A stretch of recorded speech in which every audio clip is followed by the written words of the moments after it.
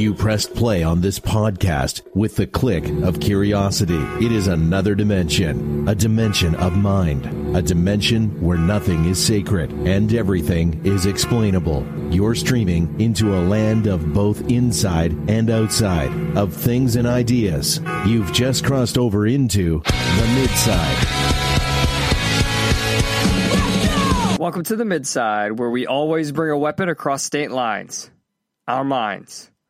I'm your host, Justin M. Wisniewski, the hopeful bromantic, and I retroactively and proactively denounce anything anyone has ever said and ever will say on this show. And that includes the opening line of this episode that I just said. So before you get all upset about that, shut up. And you know what? I'm probably going to say a lot of other things you don't like about that topic this episode, and William Wart probably will too. So why don't we bring him in? Joining me this trip from Dale's Lawn, identifying as a woman to forgo his white male gay privilege, William Green. Never be a beta. Just never, ever do it. It is death. Welcome. It's weird to be recording on a Monday afternoon/evening, but glad to be here. We had to, rearrange all our schedules. I had a friend in town, and you were busy with the wrestling, I think, probably, right? And, yeah, that's what happens. We're entering wrestling season, so this is what happens during wrestling season. But we had our last kickball game, and I had my store donate food for the final season MVP awards, and so it was cool. Got to hang out with. Did you get the MVP award? I did not. No. But all the teams hand out their MVP for the season at that event, so it was just fun. So I have my Sundays free for a little while. No more kickball for a little while. We should be okay going forward recording schedule wise. Yeah. So nobody flip out that you're getting this late on a Monday night. Nobody it just flip means out it's going to be that. fresh, hot and fresh. Hot and fresh, or old, because we're talking about last week's topics. That's true. All right, let's get on to it in Life on the Midside. This life really sucks, no, we just complaining. I hope that this mic is on, cause I'm on a roll here. I hope this is making some sense. I hope that you throw up your hands and sing it and tell all the haters that they should just shut up and smile. Yeah. As always, if you'd like to support the show, you can do so through Patreon or Locals. Patreon is per episode. Locals is per month. That's the midside.com/Patreon or the midside.com/locals. Those of you who support us through Patreon, I got the episode up finally, but for some reason Patreon this week would not take the episode link for the inflation episode, so I had to do it as a text post. That's why it took a while, but the money's still good. The money never has a problem coming through because no one ever has a problem with the money. You ever notice that, William? People have a problem with products, but they never have a problem with the money. You ever notice that? I definitely have noticed that. Yeah. Sometimes the card thing won't work, and they're like, well, do you have cash? It's like, oh, okay, so you've made this less convenient for me, but you still want my money. But when we're talking about convenience and shopping, there was one story I saw this week that really jumped out to me as a Funko collector, and I think collectors of all kinds can identify with this, and I'm curious as to your thoughts on it, William. So there's a Wall Street Journal article. It's called "Desperate Parents Turn to Shopping Bots to Hunt for Christmas Gifts." Now, the exact wording of the article doesn't matter as much. What matters is this trend that exists in our society now, that things that people think might be popular sell out very quickly because there is an entire culture of people with these bots which you can automatically search websites for and automatically purchase them. And what happens is, whenever there's a collectible, it sells out almost instantaneously because these flippers, as they're called, people who buy them and resell them at a higher price, will buy them all out on basically speculation. They're speculating that they will grow in price and they'll make a profit off of it. And it's like really poor man's trading and investing, basically. It's really poor man's trading and investing. It's like the incel version of trading and investing, right? Yeah, it's arbitrage on a global supply chain scale. Exactly.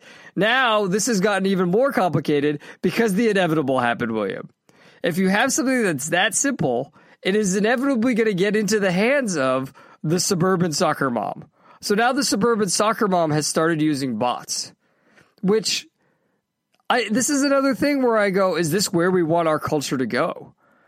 I mean, because to me, and tell me what you think, William, I think part of the fun, and this was part of the fun when I was, buying more Funkos. I don't buy as much anymore, right? I just buy specific ones to complete specific lines. Like, I want to make sure I have all the Zack Snyder ones, right? All the ones that are made from Zack Snyder movies. I want to make sure I have those. So now I'll buy more online. But to me, part of the fun is going to different stores and going to different websites and seeing all the different things that exist and that are in stock and all the products that are made. And then being aware that I'm choosing among those to use the one or get the one that I want. It just seems everything's becoming more and more mechanical. And we're taking the humanity out of it by all shopping is now bots. What do you think of that, William? I, for one, welcome our new robotic overlords. I hate shopping. So if I could just, I think Amazon tried this. It didn't really work. They experimented with giving you a scanner, like one of those IR scanners, like UPC code scanners. And so you could just scan shit in your house as you were throwing it away to order new versions of that shit on Amazon. They don't still have that? The buttons? Like when you run out of laundry detergent, yeah, this was before the buttons, but yeah. The buttons are usually product specific, right? Like you have a Tide button or something. Yeah. But no, this was like literally scan it as you're throwing it away. But I guess I can kind of see your point about the, taking out the experience of shopping, right? It definitely takes that out if everything can be purchased with the bot that way. But no, I don't get a lot of joy going to the store. I have to like force myself to try on clothes so I can buy new clothes. Otherwise, I'd probably be wearing the same shit I bought in college. Oh, well, I mean, I don't know why you need to try on clothes. Like, haven't you reached a size and you just stay the same size? Like, are you constantly changing size in adulthood? Like, I have gotten smaller. Are you the Incredible Hulk? Year. I've gotten smaller every year. If I continue this trend, okay. I'll have 6-pack abs by the time I'm 80. There you go. That's a goal. That's a goal for 80 years old. I agree with you about like the common things, right? Like I used to subscribe to that Chewy when I had 2 cats because it was, to just send me a couple of litter pails every 2 months and that'll get me through the 2-month period, right? With 2 cats. So yeah, and the food. So I get with the common stuff like that. But yeah, when I go out when I want clothes, like I'll go to like a bunch of different band websites to see if they have any good shirts, or there are different companies that make shirts that I'll go to their websites to see what their new stuff is. Because to me, experiencing the new is part of the value of the shopping experience. And I don't know. I also just find it funny that the suburban moms have started using bots. Yeah. What does that say about our society? It's, a lot of shopping websites have anti-bot, like, sort of, like, things that they try to do. So this is just a cat and mouse game. Like, as the bots get more advanced, people will try to stop this from happening. And that's what I'm saying about there is an economic answer, right? Is just like have it be bid, right? Like run it as an auction, or raise your prices. Yeah. Like it's insane to me. I've always wondered this about Funko, right? So Funko's selling something at $15 that sells in the aftermarket for $80. Why is Funko leaving that profit margin on the table? Why are they not taking it themselves? Because marketing-wise, they don't want to seem like they're pricing out the average consumer? Yeah. It's very interesting to me. But if we're talking about things suburban moms do, we have to talk about something else that was really a huge story. I use the term ironically over the last week. Adele has reemerged into the public, William. Adele, if you remember, had the huge song... Rolling in the Deep. I can't remember. Rolling in the Deep. That was it. Yeah. I was going to say Rolling on the River, but that's like the Slave song. Yeah, that's a and I was like, I was like, don't say that, Justin. You're going to get canceled for that one. Yeah. Rolling in the Deep, right? Which is, great song. She's an excellent singer. Yeah. She did the Bond theme song for one of the Bond movies, too. Right. Because she's British, so naturally. Yeah. But I always felt, William, that part of the reason why Adele was so popular was because of how big she was. And it was sort of like the people who got behind her in the industry got behind her because they were like, oh, look, anyone can be big. They don't have to be this sexy person. Did you ever get that feeling about her? Yeah, yes. I mean, because she was always pretty, but she was obviously had some extra weight. I don't know. I would contrast that with what's the other artist? And I'm not going to get this story 100% right, so hopefully you know it or someone can chime in on Discord. Wasn't it Sia? She wrote a lot of songs that people know, but like she never really got any pop fame because she was perceived as being ugly. Now, she wasn't fat, but they just thought she was too ugly to be a pop star, right? Yeah, I don't know who that is. She is the singer-songwriter who wrote like that song Diamonds and like a couple other songs. I'd have to look it up to get all the details. But this is triggering that in my head of like, oh, yeah. There's been other female singers who have been where that has not helped, right? But I think in Adele's case, she had a pretty face, she had a great singing voice, and yeah, people saw that as they sort of used it as a body positivity icon. Yeah, and now she's kind of gone against that narrative, and what I mean by that is she lost a whole lot of weight, and I don't know if you've seen her now recently, but Adele looks pretty good now, right? Yeah, she's looking good. I'm not saying like I'm into Adele or anything, but like, hey, like to see someone make that kind of a transformation in her life is awesome. And she's even like, she's saying some really, really important things and really wise things that you get when you go through the fitness experience, right? She did this interview with Oprah and she talked to her about like she was going through a divorce and then she started working out and she realized how valuable it was for her and how it made her feel better to have something like that to do every day. And it just increased her overall enjoyment of life. And that really is what you get out of it, regardless of what the physical effects are. But if you're working out that much and controlling your diet, you will naturally lose weight if you're that big. Like it's not going to not happen, right? It's definitely going to happen. And she did. She lost all that weight. And she even said now, like, some days she'll just go for a walk. She may not be lifting as heavy as she was before, but she'll just go walk. But she still loves lifting weights. But of course, you know what that means, William? There's all this backlash against her now. All this backlash against her because they say that she's hurting their feelings by... People are saying, William, that she's hurting their feelings by losing weight. Is that not absolutely insane? Yeah, that's crazy. That is like the height of secondhandedness, isn't it? Yeah. Oh, well, I liked you because, a fat girl was able to get famous, so that made me feel better about myself, that it didn't matter if I was fat or not. But you learned the value of how it improves your own life, and because of that, I'm still mad about how it hurts my life, that you learned the value of that. Rather than thinking, this is a hero I had and she got in shape, maybe I'll use that as inspiration to get in shape. Yeah, I mean, it makes it sound like... makes it sound like there's some sort of betrayal, right? Right. And so these fans are betrayed by her bettering her life, and that, like, it's okay if you feel that emotion at first, but then you should examine, like, what are you really saying, right? Right. Like, what are you really, like, implying? And do you really believe that? Do you really believe that Adele making her life better is somehow detrimental to your life? And or I think you people believe like that. her music or her personality less? Well, right. I think people believe that, which one shows how they were always just kind of using Adele, but they really believe this acceptance thing, right? This whole idea of, if she's there, it makes it more acceptable for the rest of us, right? So they think that. And to Adele's credit, she had a really great response to that. She said, I was body positive then and I'm body positive now. Yep. But it's not my job to validate how people feel about their bodies. I feel bad that it's made anyone feel horrible about themselves, but it's not my job. I'm trying to sort my own life out.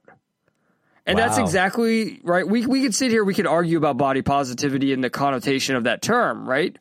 But what she said is exactly. I think that's a super healthy reaction, right? Like, wow, I feel someone not trying to make their fans codependent on them. This is amazing. Right. And even showing the proper level of empathy, right? You know, I feel bad that you feel bad about this. I do. I legitimately feel bad about it. I mean, I feel bad that Adele's fans feel bad about this. Do you get what I'm saying? Yeah. Like, I'm just putting myself in their headspace and thinking, how unhappy are you with yourself that someone who you're a fan of gets in shape and you're like, oh no, fuck you. Like, you're going to be in a pretty bad place mentally. And I feel bad that you're in that place. So she says that, but then she's like, you know what though? I'm not going to make that my responsibility. It's not my responsibility. My responsibility is my own life.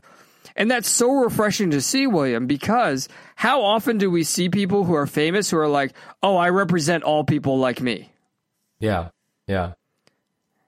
And I've always wanted somebody to be like, no, I represent me. I don't represent everyone else. What is lack of narcissism, right? Like this would be the poster for that, right? This is like, this is what somebody would call being humble, but I just think it's being properly aligned with reality. Yeah. Being independent, right? A healthy independence. So hey, not big Adele fans here in the mid-side, but I think we can applaud her for being a good role model. For being a good role model, for taking control of her life and her health and learning and improving, right? She could have learned and improved in anything, but especially the physical health. That's awesome. And then for not letting anyone else pull her down in regards to doing that and not making it about other people. And that's our next story, William, the next thing that I found while doing research for this episode. And I think this is going to be really interesting for you because you run a chain restaurant, right? So I do. There's an article, Michigan restaurant worker throws coffee at woman during argument over order, sparking lawsuit. Basically what happened is this customer got in an argument with an employee, and an employee threw coffee at her. And the article explicitly says the coffee wasn't hot, it was just kind of lukewarm. And now this woman is suing over it. And she's suing because she's saying that the Tim Hortons Corporation, which allows this franchise and hundreds of franchises to poorly train, supervise, and employ their employees. And because she's saying there was a similar incident that occurred in 2015. And this blows my mind, William. It blows my mind because I missed the part in the Tim Hortons training video that taught you to not throw coffee at people. So I think they have a case, Justin. They didn't explicitly say don't throw coffee at people. Well, and that's my entire point. This goes with the whole COVID thing, right? Yeah. All the unintentional consequences. Look, if Tim Hortons, I'm going to be generous to Tim Hortons here, especially because they're Canadian, right? Because it's not very polite to throw coffee at people. So I'm going to assume a Canadian company, if they could, would not hire people who would throw coffee, right? But human beings are not perfect, and I don't know who this person is or this girl who threw coffee. I don't know anything about her. But let's just assume she's having a bad day and this customer got on her nerves. Does it defend what she did? No. Should she lose her job? Maybe. I don't know. That's a discussion with her and her manager. But to make the Tim Hortons company responsible for it, that seems super second-handed to me. And it seems second-handed that this woman is not looking at her own responsibility in the situation to get coffee thrown on her. How much do you need those tiny little donut holes? How badly do you need it that you're willing to risk angering an employee so much that they throw coffee at you? Oh, that's true. She wanted the little donut holes, right? Yep. And she went to Tim Hortons for it. Are there no Dunkin' Donuts? You can't get Munchkins in Michigan? Yeah, you can. You can. They're not as rare as the Dunkin' Donuts out here in California. I'd have to drive an hour just to meet Justin at Dunkin' Donuts. That's how sparse they are. I remember when the first Dunkin' Donuts opened in Santa Monica near the Patriots bar, the Boston bar, which could not have been a coincidence. That had to have been market research. And then that was near the beginning of a Patriots season. And I was like, man, I'm going to go to Dunkin' before the game. And I'm going to get some Dunkin' and then go watch the Pats game at 10 a.m. because, Pats games on the East Coast are 1 p.m. You want to know how long the line was at that Dunkin'? I swear to God, every Patriots fan in Santa Monica was at that Dunkin' that morning. They didn't go to the bar. They went to Dunkin' instead. But yeah, I mean, William, like, are you responsible for every action of every employee that you hire? I would hope to God not. I certainly am responsible for providing, I would say, like, we're talking morally here, right? I don't know all the ins and outs of every 50 state, all 50 states here. But, well, legally, though, we would hope the laws line up with the morality, right? Absolutely, right. I'm responsible for their training and then holding them accountable to meet the standards of that training. Right. So if, food safety is a good example of that, right? Like, we have food safety training, not just like, our local health code, but like just in general from the franchise. And so, like, if someone gets sick from something at our store, and like it could be a supply issue, right? It could be contamination. Like, there's all sorts of things that you would look at. But the first thing you would look at is like, well, how are they trained and are they following the procedures? That's the important thing. That's the part that if something were to happen at a restaurant, that the management would be responsible for, right?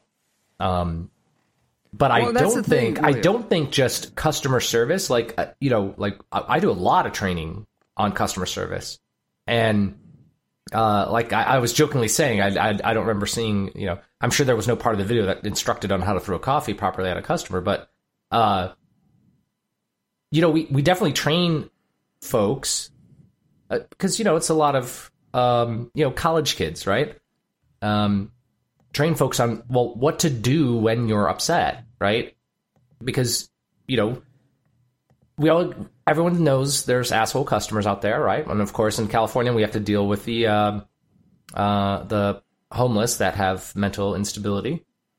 And so, making sure people are trained even in those situations, like, well, how to handle yourself. And then, like, also our supervisors are trained, like, how to de-escalate, because, again, especially with the crazy homeless people, you have to kind of de-escalate the situation, right? Sometimes a homeless person might intimidate or push the buttons of, a new employee or something. And like, okay, well, here's what you do, send them to the back, get in between them, kind of de-escalate the situation, right? All these strategies about that.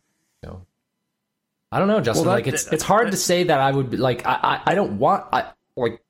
am responsible in some general way, but not if someone assaults it. Like, if one of my employees assaults another employee or customer, I mean, they're gone, right? Like, that's not, like, if I were to keep them, that would be a problem. Does that make sense? Yeah, no, 100%.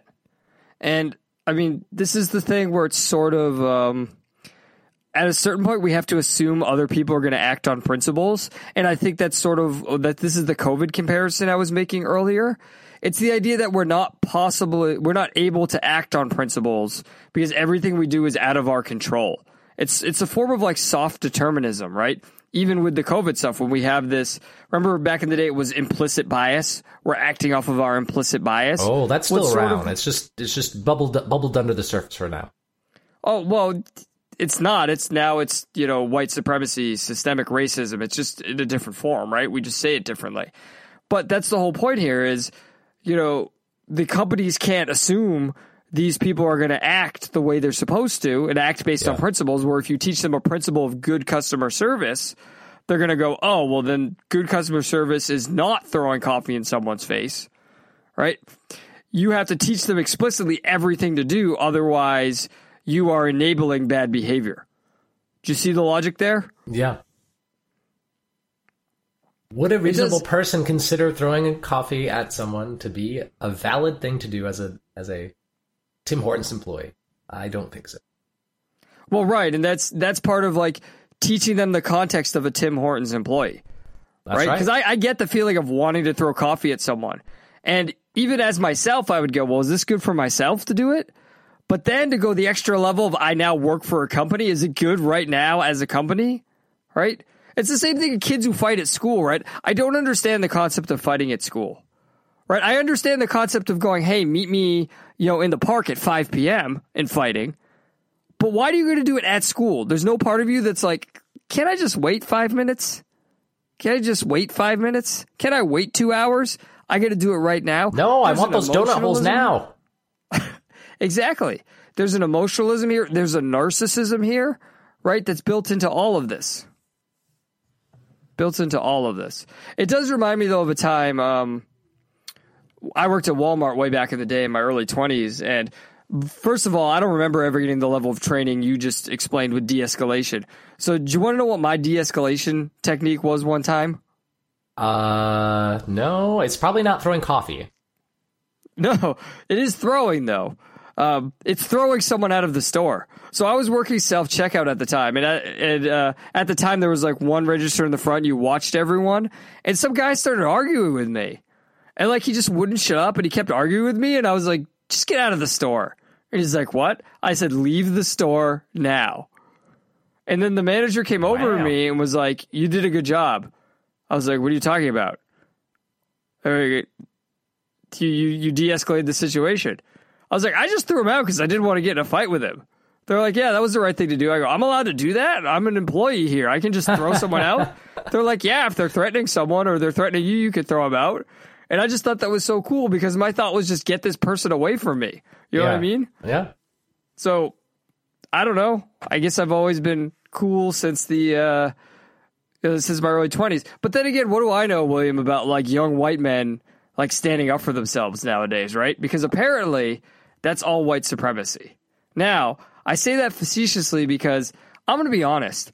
I didn't really pay attention to the Rittenhouse trial. Look, I'm barely on social media anymore. I know that when I signed on, there were a lot of people very angry about the verdict, but then there are also other people who found it to be very important. And they say it was an obvious case of self-defense. Yeah. Now, I'm not really interested in, retrying the trial right now because, first of all, we're not in a court. We're not lawyers. What I am interested in is why is this so important? Why are we talking about this so much? And one of the midsiders, Trailer Takedown Dan, he posted in the Discord. He said, Rittenhouse acquitted on all charges. I've been following this case super closely, and it was a relief to see this verdict. And I legitimately asked him. I wanted to know. So I asked him very earnestly, what made you follow it so closely?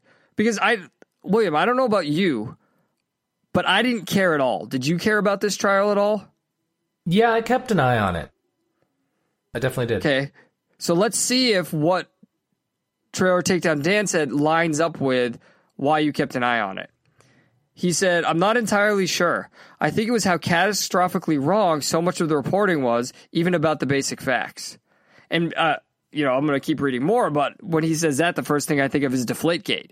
And maybe it's just because I've been through this before. Yeah. Right? Like, I know most of what's in the media is not reported correctly. It's reported with a bias. So maybe that's why. And as someone recently more interested in self-defense, I wanted to understand how the law worked better.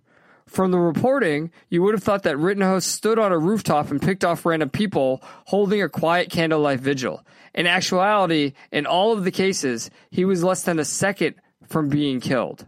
And then Midsider Ed Joe said something else. He said, I followed it rather closely for similar reasons. I happened to see the videos right after the incident. It looked pretty clearly like straight-up self-defense. The contrast between what was being said about it and what was clearly on video was astounding.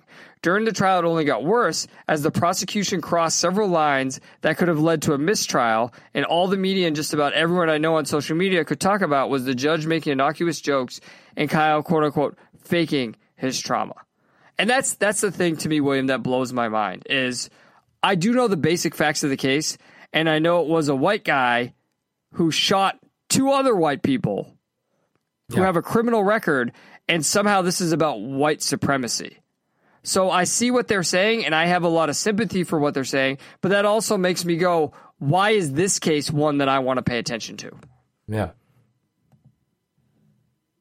Yeah, I think for me, looking back when this all happened, right, we've talked about how in certain ways there's certain parts of the culture that are deteriorating, and the right to self-defense is an important one to me. And I think that's why I was looking at this, and I think it got a little bit into the agree 100% with try to take down Dan. There was also this aspect of like, we saw the video, like you think back to the what was it, the kids in DC, right, with the beating the drum, and they were apparently oppressing the Native American, right, and the Sandman, that's the case I think of, the Sandman case, where like the video we saw at first was completely doctored, right? This case was different because it's like, even on that night, maybe not on mainstream media, but the videos that were available, there were people live streaming the events and things like this. People had sequenced it all together, you know, and it looked pretty clear cut. But then the narratives that came out of it, like the white supremacy one, of course, but there were just tons of other ones too. Like, Justin, people are going crazy right now saying, "Oh, there's a tragic event that happened yesterday as we're recording it. Someone driving through a parade, right? And we won't get into the details of that. But the important part here is snowplow. No. And people were like, "Oh, he'll just claim self-defense." Or what? Do people think that you can kill someone to protect your property? And it's like, well, yeah, but also he was protecting his life. And then the other thing is too, it's not unheard of. Like I think someone was pointing out, like in the Soviet Union, let's say someone came at you with a knife. You have to wait. You'd have to legally wait until they stabbed you before you could stab them back and claim self-defense. And these people don't understand what self-defense is, or like what we mean by your right to life. And the media obviously didn't help, right? Like this was all just a whipped up circus because it's something, sensational, and it fits that narrative of white supremacy, or they can make it fit that. It doesn't actually fit it, right? Like, but they can make it fit. How do they make it fit? Can you explain that to me? Because he's white. They just outright like I don't think you can do it because he's sort of become a public figure, but I think there's definite like slander and libel, like things that could be pursued by the news agencies, right? Like they try to make him, paint him up as like a Proud Boy, as like that he, took a gun across state lines for the purposes of shooting people, just pretended like state lines were like hours away when it was like a 20-minute drive. I know I live in California now, right? And it would take me many, many hours to get to another state. But when you live in the Midwest, or the certain parts of the Midwest, or on the East Coast, states aren't that far away. Hell, when I was driving, when I would go see my friend up in Pennsylvania, you dart in and out of Maryland and Pennsylvania several times, and you wouldn't even know.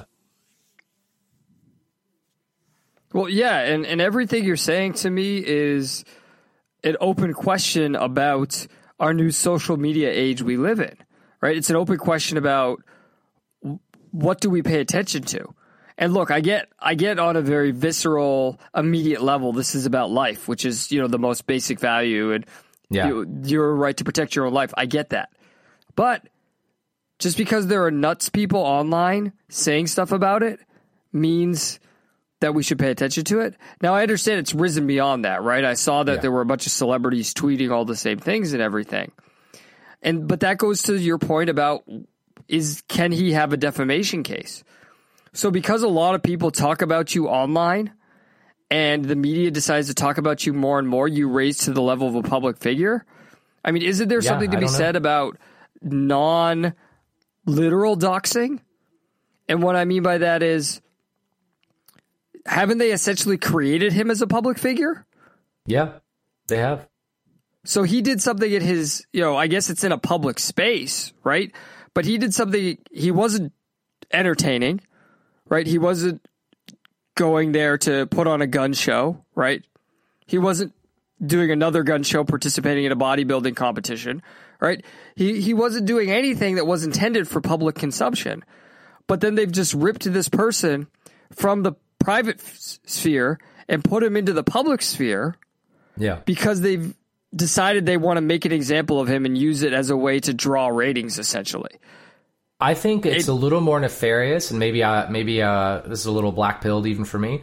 I think it was this was a way to, of course, hit all those race buttons and the victimology, and it's all tied up with BLM. But it's also a Second Amendment. They quickly morphed it into a Second Amendment thing, right? Because of course he has a scary looking AR-15. I don't think that's black pilled at all. I mean, I think that's the reality of the situation. Yeah.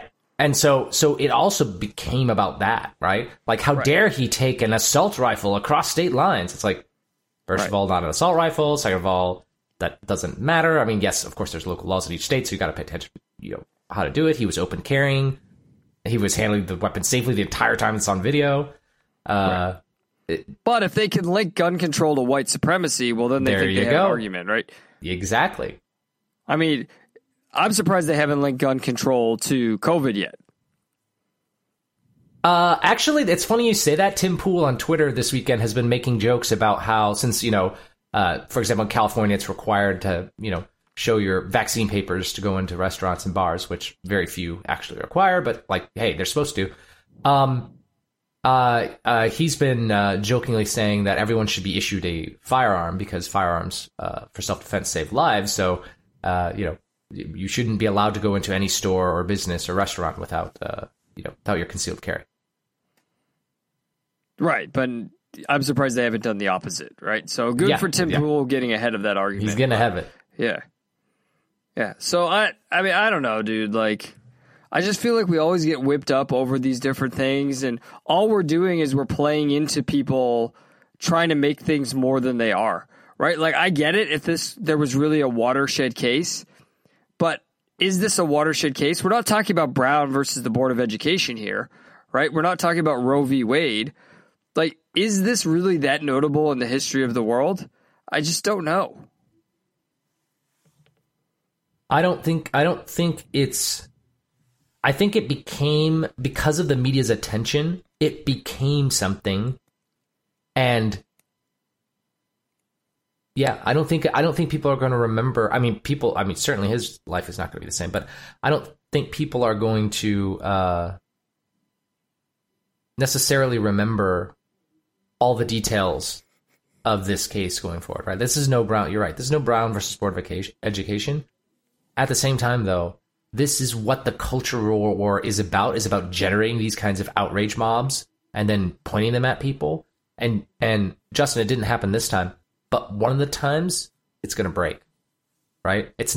Justice will not be served, right? The mob will get what it wanted, right? What I wanted here is it wanted him, probably to fucking have the death penalty or something, right? Right. And unfortunately, there are people going the other way with it afterwards saying, I can just shoot anyone I feel threatened by or say I feel threatened by, right? And that's the greater concern when we already have this ethos of punch a Nazi. Oh, right? yeah, yeah. They're half right, right, when they say that, right? They're half right when they say that. Because, since words are violence, then in their twisted morality, if I say gamer words or I don't know, say sex does not equal gender, then they should be able to use deadly force against me, right, Justin? In self-defense, because I've hurt them. Right. I'm oppressing them. I'm literally killing them, right? Well, right. I think it's even worse than that. Like, even if you express interest in different things, I mean, look at the way we saw them try to say, like, Zack Snyder is a fascist, right? Like, how many things artistically have they tried to link with that kind of an idea? So they could even be like, oh, well, why don't we just preemptively go into this concert of this certain band and just kill all those people there? Because if you listen to Five Finger Death Punch, what does that say about you? I mean, this is the irony, right, of Captain America Winter Soldier and why I saw that movie as such a turning point in Marvel and why I knew where everything was going after that. because this is the logic of the preemptive strike. And that movie made it seem like, oh, the right-wing Nazis are the ones who are going to use the technology to try and anticipate crime and eliminate the people beforehand. But that has always been shown to be a tactic of the far left. And that is bearing out now. It's bearing out with COVID, right? Well, you've seen what's going on now with William. Is that social media overreacting, or are there camps in Australia now? A little of both. It is social media overacting, and there are camps. Right. So we see all this stuff going on, and well, hold on. There are things we don't see going on, though, too. Right. Because there are wild protests in Austria, not Australia, Austria, and other EU countries, because they're locking down again. And they're saying, you dirty, filthy, disgusting, unvaccinated people, you're allowed to come work at the restaurant and wear your mask. But then you're not allowed to, after your shift, actually eat in that restaurant because you're filthy and dirty and unclean. I think we've seen this in Europe before, Justin. What do you think? No, 100%. And that's the point I'm trying to make about all of this, right? Is just be careful about what you're consuming or what you're paying attention to all day. Because even with Deflategate, when I got so mad about everything, I was only consuming the parts of it that I knew were worthwhile, right? I was literally reading the legal briefs. I was reading all the information that all the different parties released. I wasn't reading all the coverage and everything. Yeah. And I think that's the problem, the mistake that people fall into is with all of this, COVID, the Rittenhouse trial. It's all about what the media is saying about it, not what's actually going on.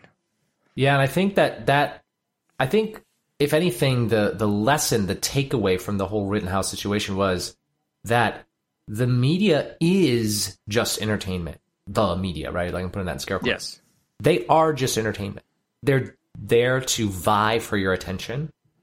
And once you flip that around and realize, oh, well, my attention, I want to put it into things that actually connect to my values, then you turn on a there were YouTubers who were streaming the trial and then would do summaries. And like lawyers, right? Like Rakita Law did a really good one. Barnes and Viva La Fry and like others, like these are, people who actually understand the law and can actually give you insight and can read the briefs and like tell you, okay, well, this is what this means. And like, if you want to get to the truth, that's the way to do it. And who needs the media? What we need are journalists, not. Well, and that's the thing is maybe they were back in the day journalists. Yeah. We can definitely say without speculating about the past, the media is no longer about journalism and the truth, and there are other means of finding it. So you need to take responsibility for your life and for what goes into your head by saying, I have these tools at my disposal. I'm either going to actively use them or I'm just going to actively ignore all of it on purpose so I can do other things. Yep. That's a choice you have to make. But to continue to engage with the media nowadays, that's just willfully harming yourself. And I mean that seriously. And I say that, and you know what we're going to do next? We're going to talk about some art, which is technically part of the media, isn't it, William? I wouldn't call it, quote unquote, the media, but yeah, it is part of the media. All right, I'm a hypocrite, whatever. Play the music. Put me into syndication, broadcast to a network station of people viewing their favorite episodes. I can't find a new pitch to throw the studio. I need a rerun to better cast the next series of events. In the air timeline lapse, my made-for-TV type was written off in the last season when I wasn't focused on. As always, if you'd like to continue the conversation with us during the week, you can do so by joining our Discord channel. As you just saw in the previous, or heard, sorry, it's audio, not video. As you just heard in the previous segment, excuse me, had a little problem with my voice there. We are engaged. We're engaged. We're reading what you're saying. We're sharing it on the show. So if you go to themidside.com or themidside.com/podcast, click on any episode, and then inside that episode, there's a link that you can click to join our Discord. We'd love to hear from you. We'd love to talk to you. We're going to do some trailers. We got people who share their thoughts on the trailers every week, and people who share their reviews of movies. So go ahead, join the Discord. The movie I want to review this week is a movie I've been waiting for a long time, Ghostbusters Afterlife. It's the third movie in the Ghostbusters series. Yes, I said that. It's the third movie in the Ghostbusters series because continuity-wise, it picks up after Ghostbusters 1 and 2, but it does not acknowledge at all the female Ghostbusters movie from however many years ago. I don't remember when that was. But it's tough for me to review this movie without giving away spoilers. You know the basic premise if you have if you've seen the trailers. You know there's a family from the city who goes and lives in a small town. The small town is in Oklahoma. And There's they start walkers in the bar discovering... and Laurie's pregnant. Right. And they start discovering old Ghostbusters stuff there, right? I really struggle to say anything else because it will spoil it. It will spoil what it's about. It will spoil how it's done. But all I will say is this. This movie balances perfectly nostalgia with creating new and also telling a story that's worth telling. The original Ghostbusters is such a masterpiece because not only is it creative, right? It's comedy, it's horror, but it also, I think, William, it encapsulates the 80s. Wouldn't you say that? Yeah. Yeah, a very benevolent version of the 80s. Correct, a very benevolent version of the 80s. This is what's great about the 80s. And one of the worries, right, and this was the worry when Man of Steel came out, right? How do we have truth, justice, in the American way in 2013? Right, remember I voiced that, and I said, how is that going to be done? Now, the phrase is never used, but the idea that, you know, the S stands for the fundamental belief that every person can be a force for good, well, that's the American way right there, right? So the American way is in there, and it's the same thing here. It's just more explicit. This movie, it continues the legacy of Ghostbusters both pragmatically and philosophically. That is the best thing I can say about this movie. Look, there's even similarities between this and Die Hard, where there's a discussion of what Americanism is. There's a discussion of what Americanism is. And I think if you connect the dots, you can see that this is done very intentionally by director Jason Reitman. And again, I don't want to spoil it because I want you to go in and have that experience for yourself. But this is one of the cases where I hope that I have earned enough cachet with you as a movie reviewer that if you're listening to this right now, you take seriously what I say. You take seriously what I say, that this is a worthy successor of the first two Ghostbuster movies, and it's a movie worth seeing. Worth seeing because the catharsis it provides is great. It's the spectacle of the Ghostbusters, and it's well directed. Right, I think the makeup of the bad guy, when the bad guy is finally revealed, isn't too great. I don't think it looks as good as the original Ghostbusters, but that's like a minor knock on it. And I would seriously say that I would put this as the third best movie of the year. So I give this a soap romantic movie, and I would say I would put it third behind Zack Snyder's Justice League and Free Guy. And I would slot it probably just above Last Night in Soho, just above. But you can trace some similarities between Last Night in Soho and Ghostbusters Afterlife. That would be a fun discussion. But I think you should see this movie. I'd love to hear what people think about it. I had a great conversation with Midsider Lucid after he saw it, and he started connecting those dots, and I was like, good, I'm not the only one who sees this. So I highly recommend it. Ghostbusters Afterlife. That gets a soap romantic rating. All right, now that we talked about a movie that came out, we're going to talk about movies or shows that are coming out in Trailer Takedown.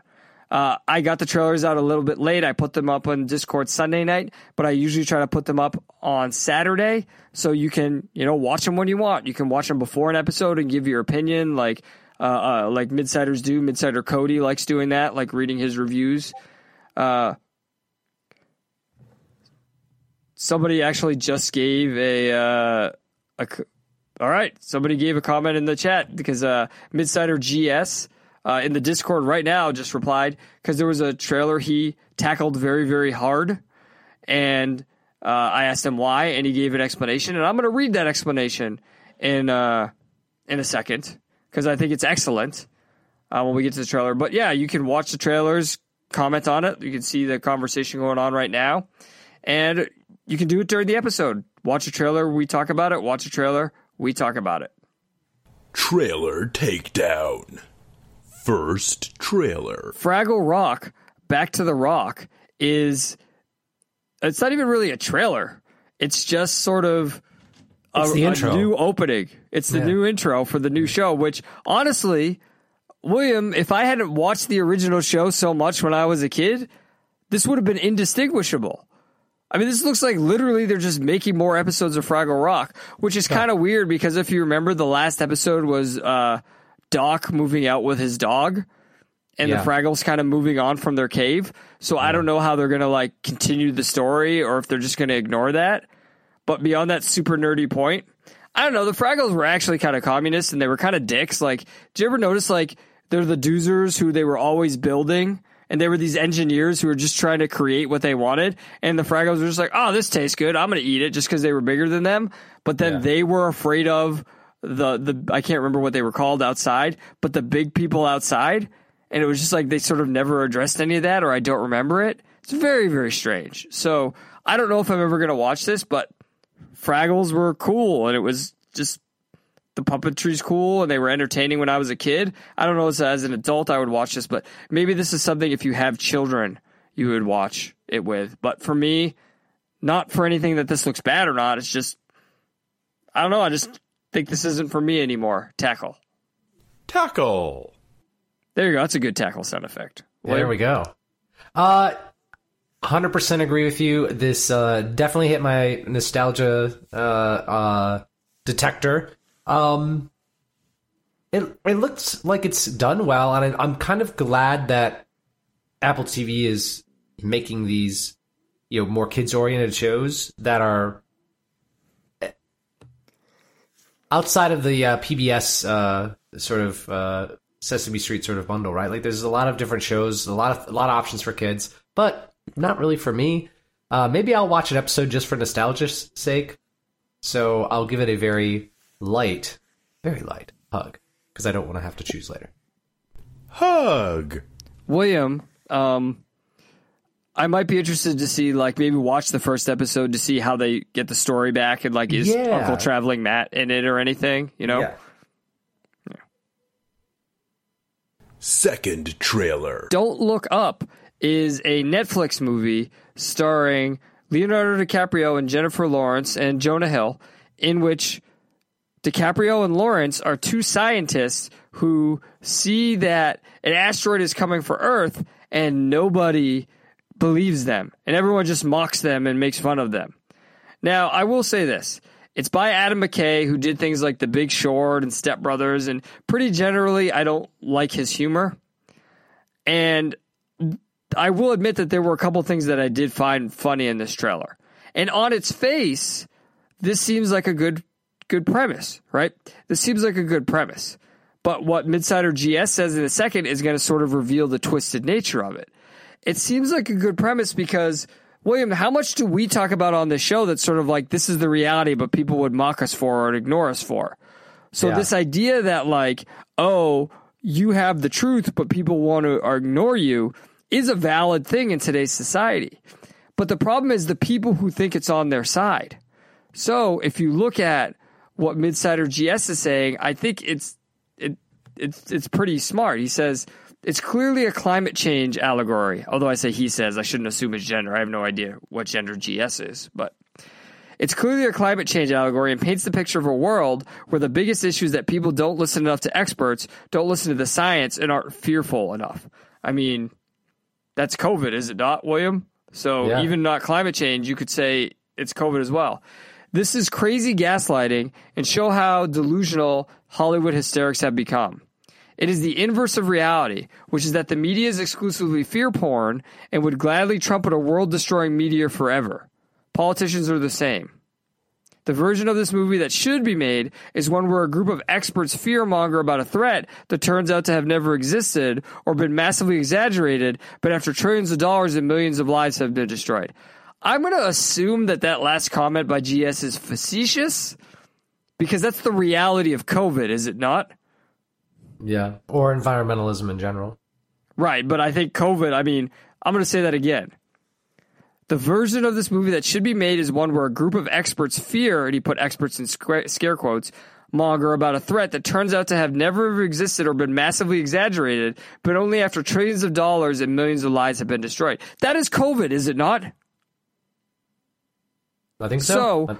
So, the irony here is, it's what he's saying about the Hollywood hysterics and the fearmongers. They're the ones who think they have reality on their side, but they don't. So the joke of this movie only works, the long-form joke, right? You could have little mini punchlines like they had in the trailer that were funny, but the long-form joke of this trailer only works if you're on their side and agree with them, that they're smarter and everyone else is stupid.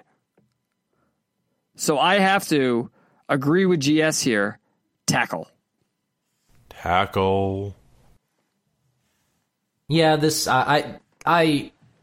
all know this about me. Too high of a bar, too picky when it comes to comedies. I admit that.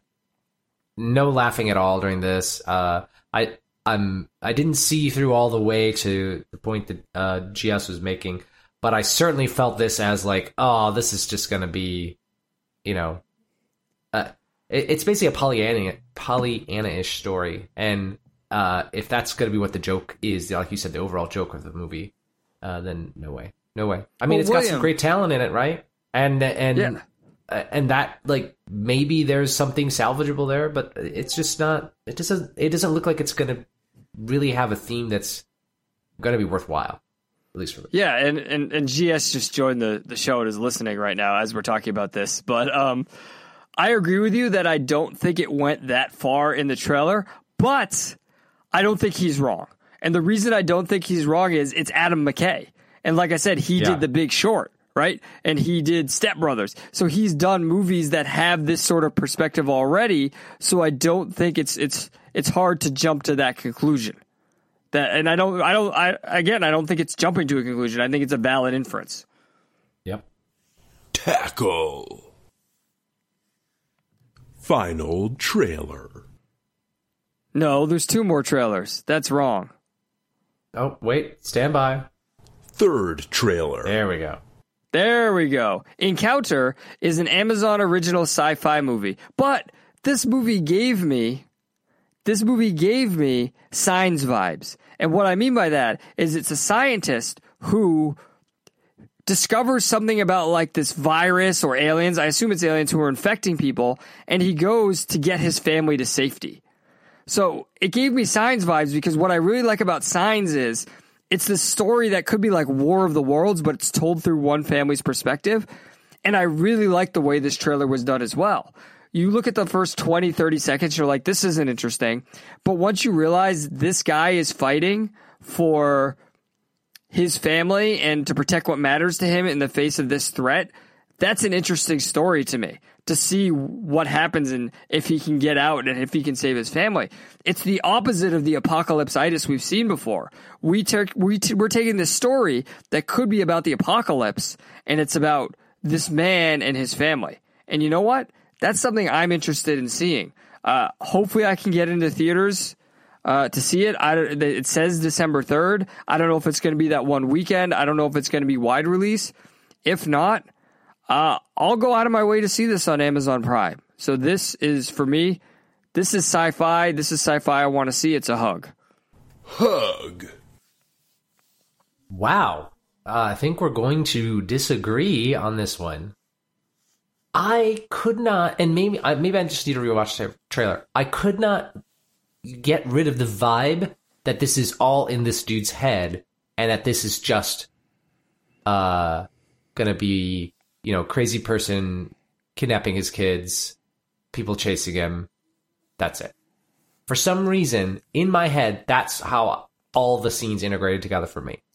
I could see how you would say that, but they made a point of showing that shot of the guy's eye with like the bugs in it and everything. Yeah. So, but yeah, the shot of him with all the bugs in his arms and everything, I could see how you would think that. Yeah. So I am weirdly skeptical about this. So of course, it's sci-fi, so I'm going to give it a chance. So I'm going to hug it, but it's going to be a way lighter hug than you would expect. Hug. Final trailer. There we go. You got it right this time. Nightmare Alley is Guillermo del Toro's latest movie. It stars Bradley Cooper as a medium. And people doubt that he's a medium. Here's the thing about this movie, right? It looks like it's beautiful. You cannot deny that this is very well shot. It looks like the acting's great. I just have no idea what the fuck this movie is about. It looks like at the end of the trailer it says it's based on a book, so maybe it has somewhat of a story. But after knowing that Guillermo del Toro did The Shape of Water, and after seeing what was the giant robot movie, William? Pacific Rim? Pacific Rim, yeah. Which didn't have much depth to it. And, I'm not a big fan of his Hellboy movie. He can be very hit or miss for me. So I need to see more to know if I would see this going forward.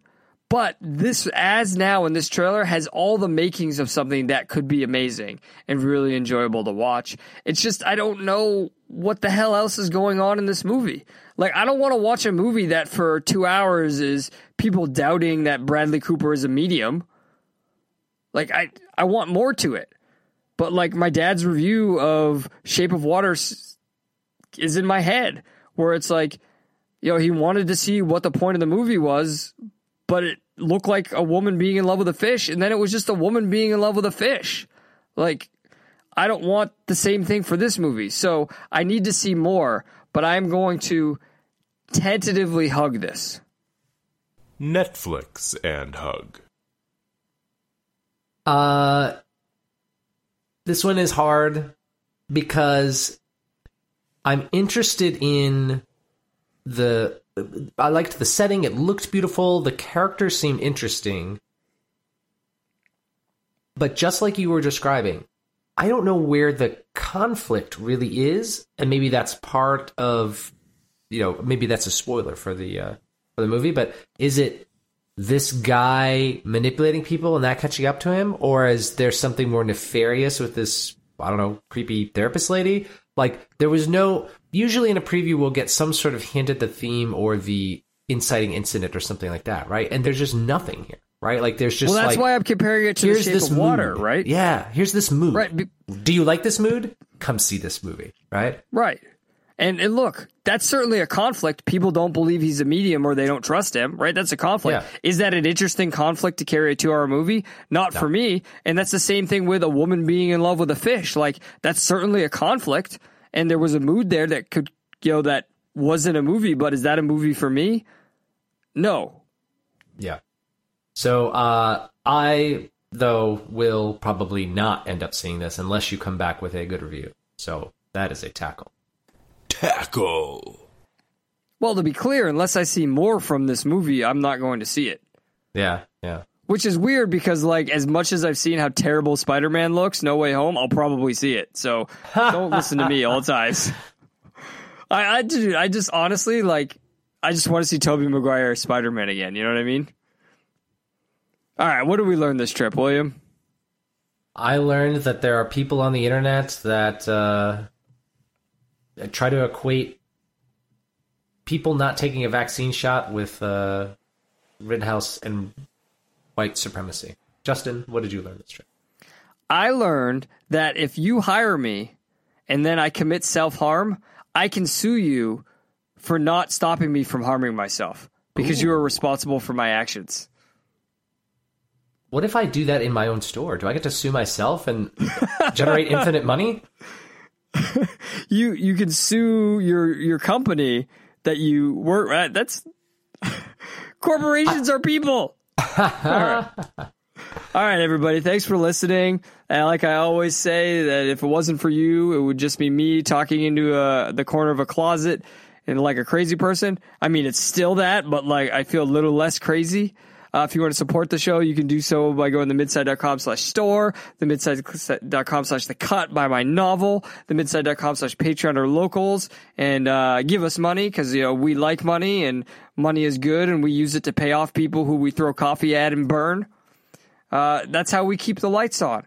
And of course, the number one way you can grow the show is to tell a friend. Tell a friend. People have told some great friends. We had some great conversation this week. Let's keep that train rolling. Let's keep that ball rolling and grow the midside even more. Cross lines of the inside and the outside and come to the midside. We don't care what you carry into our midside, right? Carry whatever you want in your midside. Just don't intentionally hurt us. This concludes your journey into the midside. I'm Justin Emmelsneski reminding you that if things get tough, take a step back and witness the farce. Have a donut hole free day.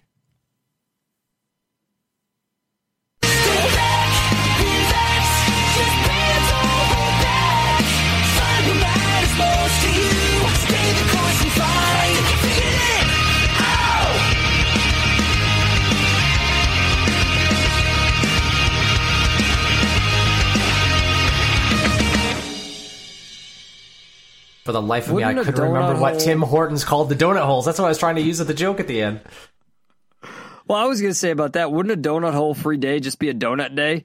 Because That's donut holes already don't have the middle part. So This couldn't is you why just we should have a write the donut closing day? jokes instead of just me making them up on the fly. Well, it's tough because you have to adapt when you write those things, right? It has to be responsive to the episode. So It does. And who knows what you're going to say. I don't know what I'm going to say even after I've said it. I was like, did I really just say that? Really?